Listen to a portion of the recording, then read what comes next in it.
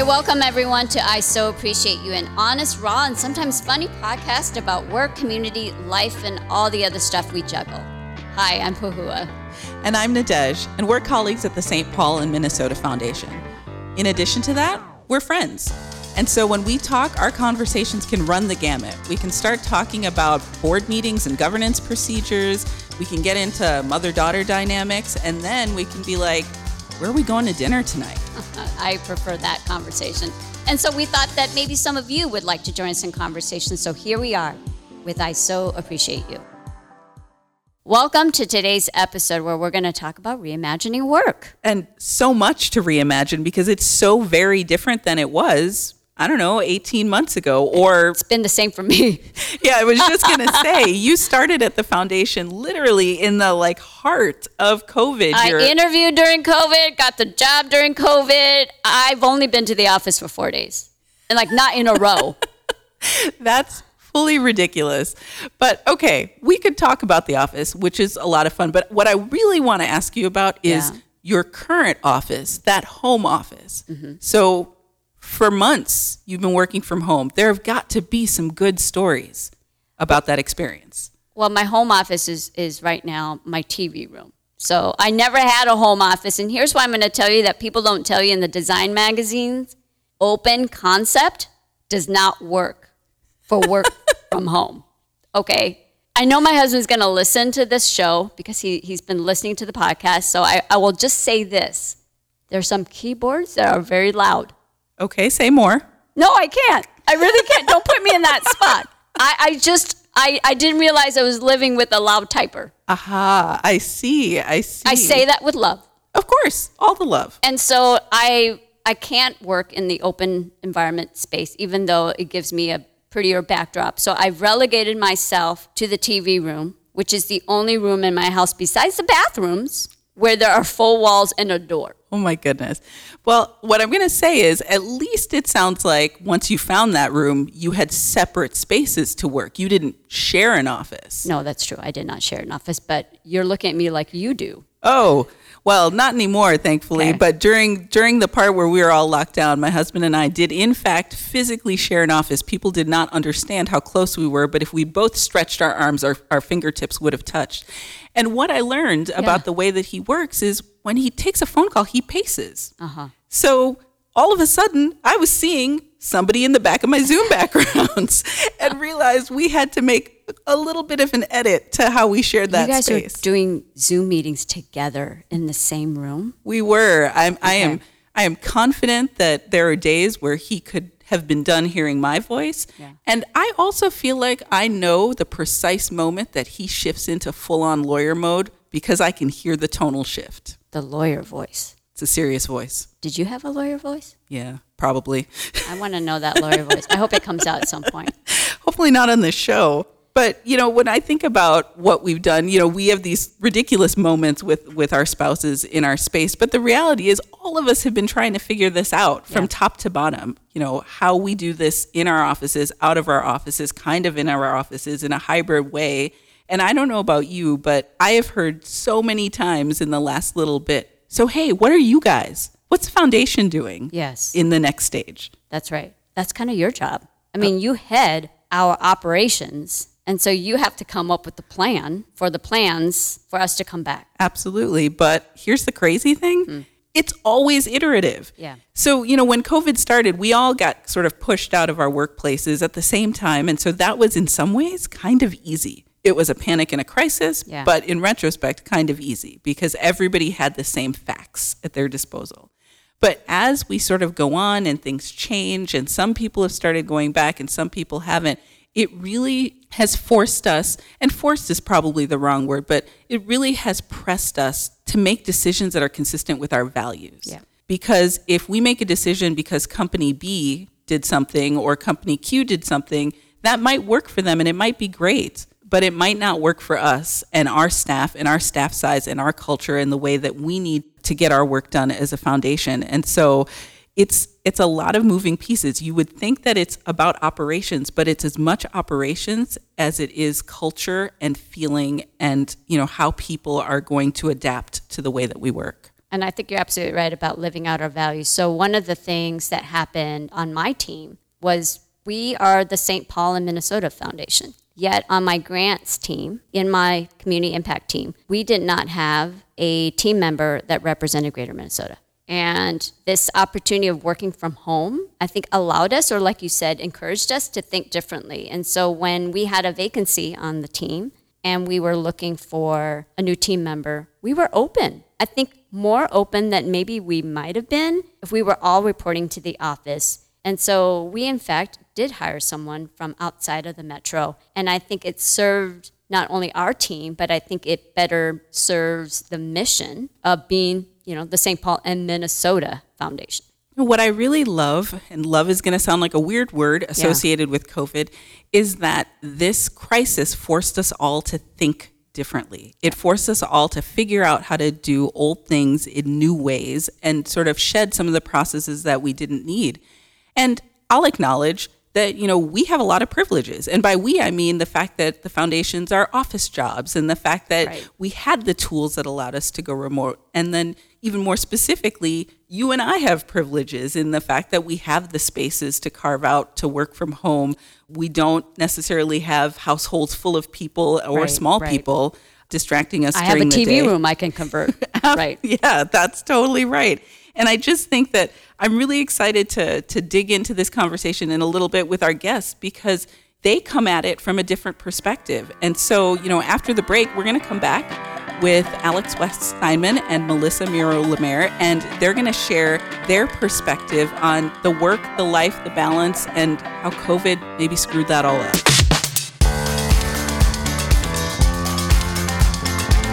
I So Appreciate You is just one of many initiatives we're working on at the St. Paul and Minnesota Foundation. Want to learn more about how we aim to create an equitable, just, and vibrant Minnesota? Join our email list by visiting us at spmcf.org. While you're there, make sure to check out our blog and follow us on social media. Welcome back. We are excited to welcome two guests today. First, we'll be joined by Alex West Steinman. In a little bit, we'll be joined by Melissa Miro-Lemaire. For those who don't know Alex or Melissa, here are a few things they have in common. They are badass female leaders. They were 40 under 40 honorees. They've both worked in politics, and they both have adorable small humans that call them mom. So Alex, to kick off our interview with you, we do one thing with all of our guests. We ask them 3 quick questions, and Nadej is going to have that honor today. All right. Alex, are you ready? Yeah, I'm ready. Okay. So the first question is spring or fall? Ooh, well, my birthday's in the spring, but I do love the beautiful colors of fall, so maybe both. Right? I feel like that's the cop-out answer, but we'll let it slide this time. Okay. Number 2. Harry Styles or Harry Belafonte? Oh my gosh, this is so hilarious. Maybe neither. Okay, all right, last one. Pahua and I are old school, so hopefully the abbreviations mean something to you. MOA or MIA? Well, I have 2 little kids, 5 and 7 years old, and they would kill me if I didn't say the Mall of America. So MOA for sure. Oh, perfect. All right. Well, thank you for indulging us in that. So, before we kind of jump into this conversation, I wanted to share this meme. I think I saw it on Facebook first, but I've since seen it like 17 more times because everybody keeps sharing it. So I'm going to read it to you and just see how that hits you. And it goes like this. You are totally replaceable at work. You are not replaceable at home. Home is your real life. Keep that perspective always. Wow. It speaks to, how much stock we put into our workplace being such a strong part of our identities. And so much so maybe that, we forget about the other pieces of our lives. I've certainly been there as a working parent, as an entrepreneur, and previously having worked in, advertising and in corporate settings. So, it resonates deeply. I think it's a good reminder that, we're more than our paycheck. We're more than our job.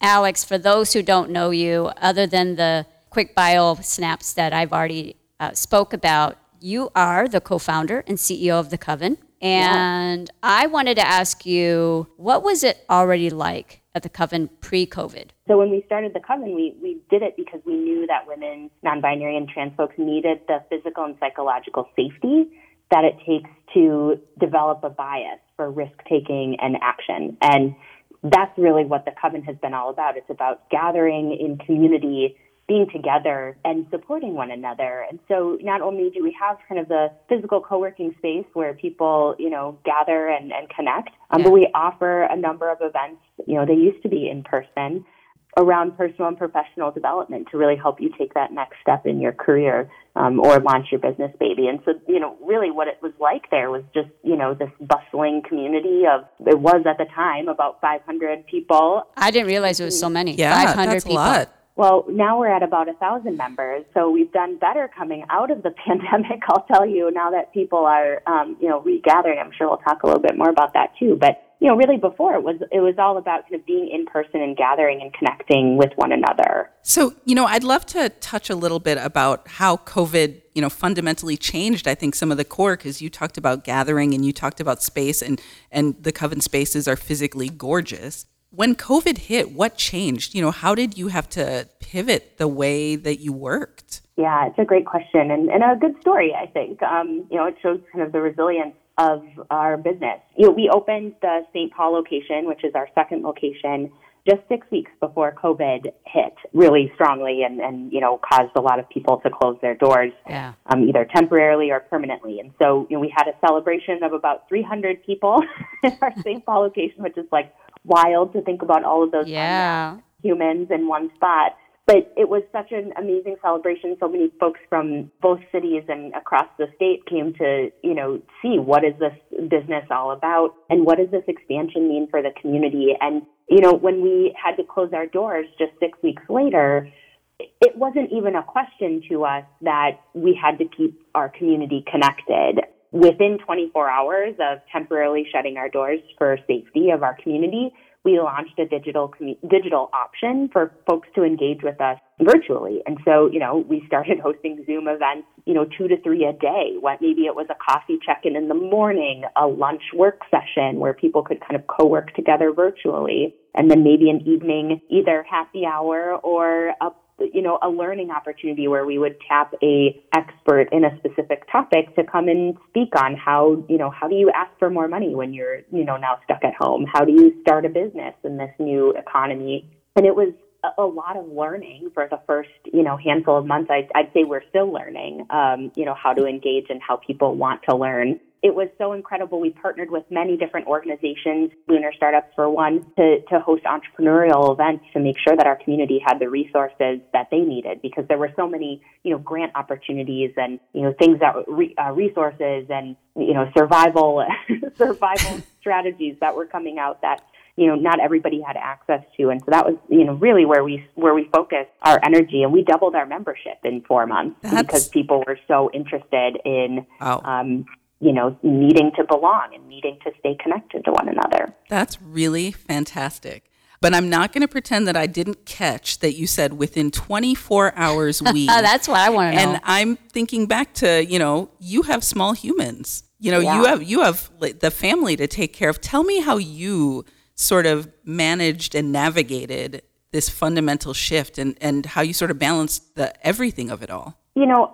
First of all, my husband is also an entrepreneur and works a corporate job. And so, we both have an understanding that we're going to figure it out together. We've been together since high school, so we've pretty much grown up together and know kind of when one needs to step up and the other, needs to do what they need to do to keep the business running. And I think when I think about balance, I think about it as an action. It's not something it's not a destination. It's not somewhere that I'm constantly aspiring to be. It's when you balance on one foot, all the muscles in your foot are moving. All the muscles in your body are, pivoting and changing. And that's really what I think of balance as. There are days where I get to put my kids to bed. And there are days where I get to make sure that my business is still running. So, and they don't have to be mutually exclusive, but I find that taking the pressure off of seeking balance really helps as an entrepreneur, and knowing that there's other people who are going through the same thing. You're not alone in this. I think our community is what really keeps me going in those moments of, holy crap. I love that image of balance. I like it that you describe it not as a static position. You're engaging many different aspects of your life to find that balance. I love that. Thanks, Alex. Yeah, well, and it's not easy. I think when you have kids, they have expectations of you, and they're not static either, right? They're constantly changing. They are definitely not static. No. Yeah, they're constantly changing, and their needs are changing. And my kids went to elementary school for the first time this year, which brings on a whole other slew of activities and parent obligations that, I've never done before. So, I think I take those things in stride of always learning, and new things don't scare me. So when you did flip the switch and, started a virtual community for your members, what were some of the things you learned? Like, what were people in need of? And certainly they were already in need of a community, but what else in that virtual space? What were some things that surprised you? I think one thing that surprised me was the continued need of belonging. Like, I think, you can't undervalue that. I think community is one thing, like being in proximity to one another, but really feeling like you belong in that space is different. When we opened our physical spaces, that was kind of key for us, was how do you create a space where marginalized communities feel welcome and like the space is for them. Folks who traditionally are left out of rooms see themselves in the room. And I think it's harder to translate that virtually because you can't feel people's energy through the internet. And so that was something that, we had to learn how to do. And maybe it was a few check-ins before we started programming where we would check in with folks and say, hey, how are you doing? Before we talk about this really complex subject like finance,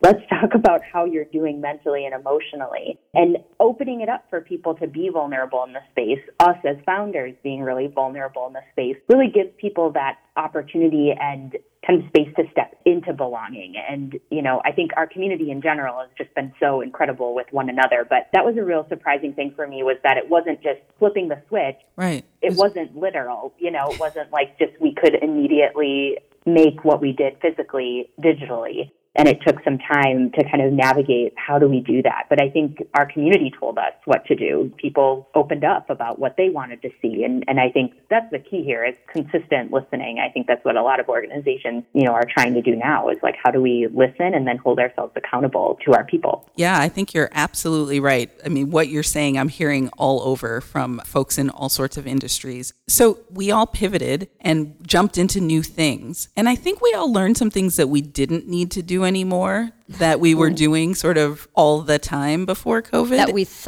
thought were critical and important and you couldn't undo them. Did you have any of those ahas? Do you have any things that you're like, I'm not going back to that, we're not going back to that, it's unnecessary? I think there's this notion of boundary setting that's really important. When you're an entrepreneur, you kind of shed all your boundaries because you're just hell-bent on keeping this thing alive. It's like when you have a baby, It's like, well, the baby needs to eat, so there's like no sleep for me. And I think that's kind of one of the things that I think I learned throughout COVID was like, I got to have some kind of boundaries because I have actual babies who need to eat and they need my attention in this really uncertain time. Yeah. And it was hard to do that when I'm working long hours into the night because there is no separation from work and home physically anymore. And so I had to consistently remind myself to check those boundaries, to turn off the computer, to turn off my phone, to leave my devices in another room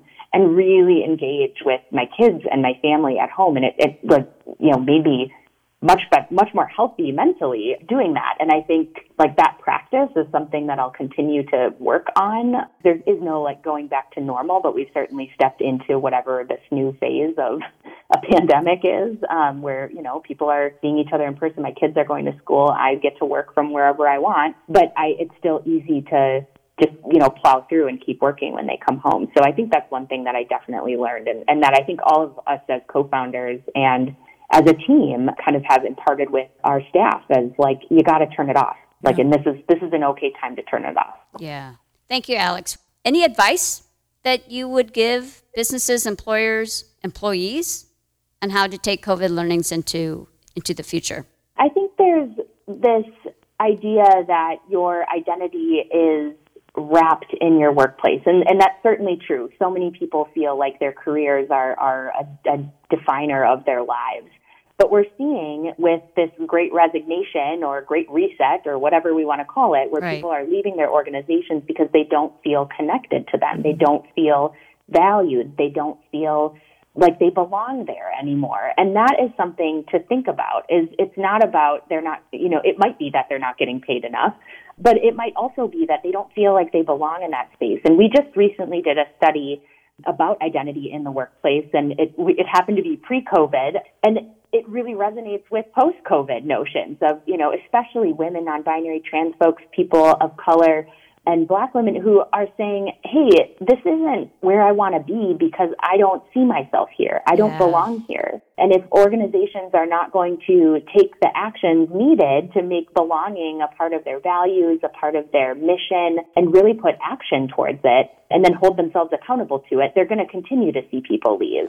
We've been working with a lot of different organizations to help them build more inclusive workspaces, and that's something that we're really passionate about because we certainly don't want to hold to chest whatever magic we have in our space. We think that everyone deserves a better future of work, and I think it's important for employers to recognize that they don't have to have all of the answers, but they do need to do something. And that involves listening, taking action, and holding themselves accountable. That is perfect advice. So all of you listening, take it and run with it.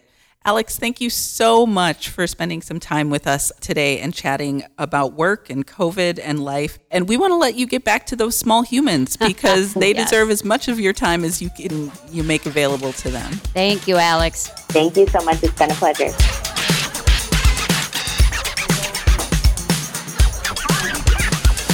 All right. And now we are joined by Melissa Miro-Lemire. Hi, Melissa. Thank you for joining us. Hi, Melissa. Thank you so much. I'm so happy to be with you. All right, Melissa. So before we kick off every conversation, every interview, we do this thing where we ask our guests 3 quick questions. You ready? I am. First question, spring or fall? Fall, no doubt. All right. You're sure. That was really assertive. This is a lawyer talking. Okay. Harry Styles or Harry Belafonte? Belafonte. All right. MOA or MIA? Oh, that's tough. I love to shop. I'm not going to pretend, but I have to go MIA. All right. Awesome. Thank you. All right. Man, I love that. You were just on it with those answers. The most decisive guest we've had so far. I would say so. Well, Melissa, before we started talking with you, we had a chance to talk to Alex West-Steinman about kind of her work life and experiences, during COVID and some of the learnings she picked up and, her perspective as a founder of The Coven, sort of a very interesting and maybe different space than a partner at a law firm at Maslin LLP. And so we'd really love to talk to you about that same experience, but from your vantage point, because you came at it very differently. So I'm just going to kick it off and say, before COVID, if you can remember, can you remember? I think so. I have to try, but yeah. I mean, when you think about work and life and balance, what was that for you? There was very little balance involved. Certainly, actually, no, we're talking pre-COVID, right? Yep. Yeah, so pre-COVID, that looked a lot like, it looked pretty similar to now, I guess what I'll say is, because I think as a lawyer and, maybe especially as you kind of progress through the ranks at a law firm, you are kind of on call all the time, right? Mm-hmm. It's not like I can shut off at 5 or 6 and spend hours upon hours with my family and then clock back in the morning. With phones and remote access, even when you were working primarily in an office, I was kind of on all the time. But my kids were in school, physically in school. Right. My husband went to work. And so there would definitely be days when I could choose to work from home and catch up on laundry or throw dinner in a little early. And that, if I could do that once or twice a week, it would feel like I could achieve something resembling balance. But it was always sort of haphazard, I will say. Okay, so you've said pre-COVID and post-COVID, there might not have been a lot of difference for you, but post-COVID now, so we've been in COVID almost 2 years. Yeah. What are some of the differences? The biggest differences are that things kind of blend together, right? Like when you primarily work in an office, Yeah. It is, you can leave some things behind, and you can plan what work you're taking home for the day. You can map out how much time you're going to spend logged in and really engaged with your work from home. That's a lot harder to do when the lines become really blurry and you're just sort of working all the time. And so my schedule has really changed because I can no longer control it. A big part of that, frankly, is childcare, right? Yeah. I mean, my kids, I've got 3 kids, a 9-year-old and twins that are 5. So when the world shut down, they were just home. And I'm an employment lawyer, and so I was at my very busiest because my clients were in crisis. You know, they were in crisis. They needed Absolutely. help. Oh my gosh. Okay, so the whole blending thing that you just mentioned, the jury's still out with me. I don't know whether I like that. What about you? I mean, was it nice to have your kids with you? Because I, as someone who's been on Zoom and you've been on Zoom, it was such a nice break to see the kids in the background in the middle of the meeting. But I'm guessing it might not be all that fun for you or the parents that I know. There wasn't a lot of sleep involved, so that part got old really fast. I am one of those people who tries to look for silver linings. I think probably most of us do. And so there was, I think, an increased closeness among my kids. Yeah. I did like getting to sort of see them and their relationship grow as siblings. That's something that I really enjoy. Yeah, there's like a real, the law of diminishing returns. Like it kicked in pretty quickly, and I very much would have liked to send them to a safe and competent facility for several hours a day pretty quickly there. Yeah, I suppose that makes sense. I, certainly had the luxury of a college-age daughter, so I didn't have to worry about that, but I completely understand. Melissa, thinking about law firms and, my vague memory of what that life was like, how are you seeing changes being implemented as a result of COVID? I mean, obviously, everyone went home and figured out how to work remotely. But now we're sort of creeping back in. What are you seeing that's different than it was before? You know this, Nadej. We are a single office law firm in Minneapolis, downtown Minneapolis. We've always had not just primary work from the office model, but a basically exclusive work from the office model. As we've been remote for the last more than a year and a half now, and seen that we can do it, our people can get the work done and do it really well, and we have to get creative about, building culture and maintaining culture and connecting teams. We can achieve the goals of our clients and of our firm in a remote environment has caused us to evaluate who we're willing to hire and where from. And so we've actually just hired 2 or 3 attorneys who are out of state and do not intend to relocate here. And that is a big change for us. And I know that other firms are doing something similar. I think it's especially important for firms that are in places like Minnesota that may not be the most diverse. Yes. All of a sudden you realize, holy cow, I can recruit people from anywhere. I'm not limited to the pool of applicants that are, physically located here. And so you can really, reach a different segment of the pool of candidates than you could otherwise. And so it has allowed us to recruit some really fabulous attorneys from historically excluded communities that we couldn't have hired if we had remained, very stuck in that primarily office environment. That is a silver lining. I think that's the big gold star. That's amazing. Just thinking about all of the challenges that all industries, but it's, the legal industry thinking about recruiting. I love that you all are doing that now. I think it takes, there are some firms that are primarily remote and always have been, and so there was very little adjustment for them involved in this as a result of the pandemic. But it took seeing this really work out for a while for us to believe that it could work. The next challenge, of course, is figuring out now how do you help those new attorneys or those new, employees feel like they are connected to you and they have some meaningful role on the team? How do you build culture or replicate your culture or evolve your culture in a way that really includes them? Thank you. What about, when we talked with Alex, she mentioned that sense of belonging was really important too. And so it's good that you're thinking about ways in which you might do that with these new employees that will be joining you. Certainly that's something that you're going to keep. Are there any things you would get rid of? I listened to your first episode. I loved it. Oh, thank you so much. Yeah, you might be the first guest who's told us that. Well, and you were talking a lot about dress codes and how we've seen how that stuff doesn't matter anymore. Yes. Or at least shouldn't. I think that the legal profession is probably going to be fairly slow to adopt that mindset.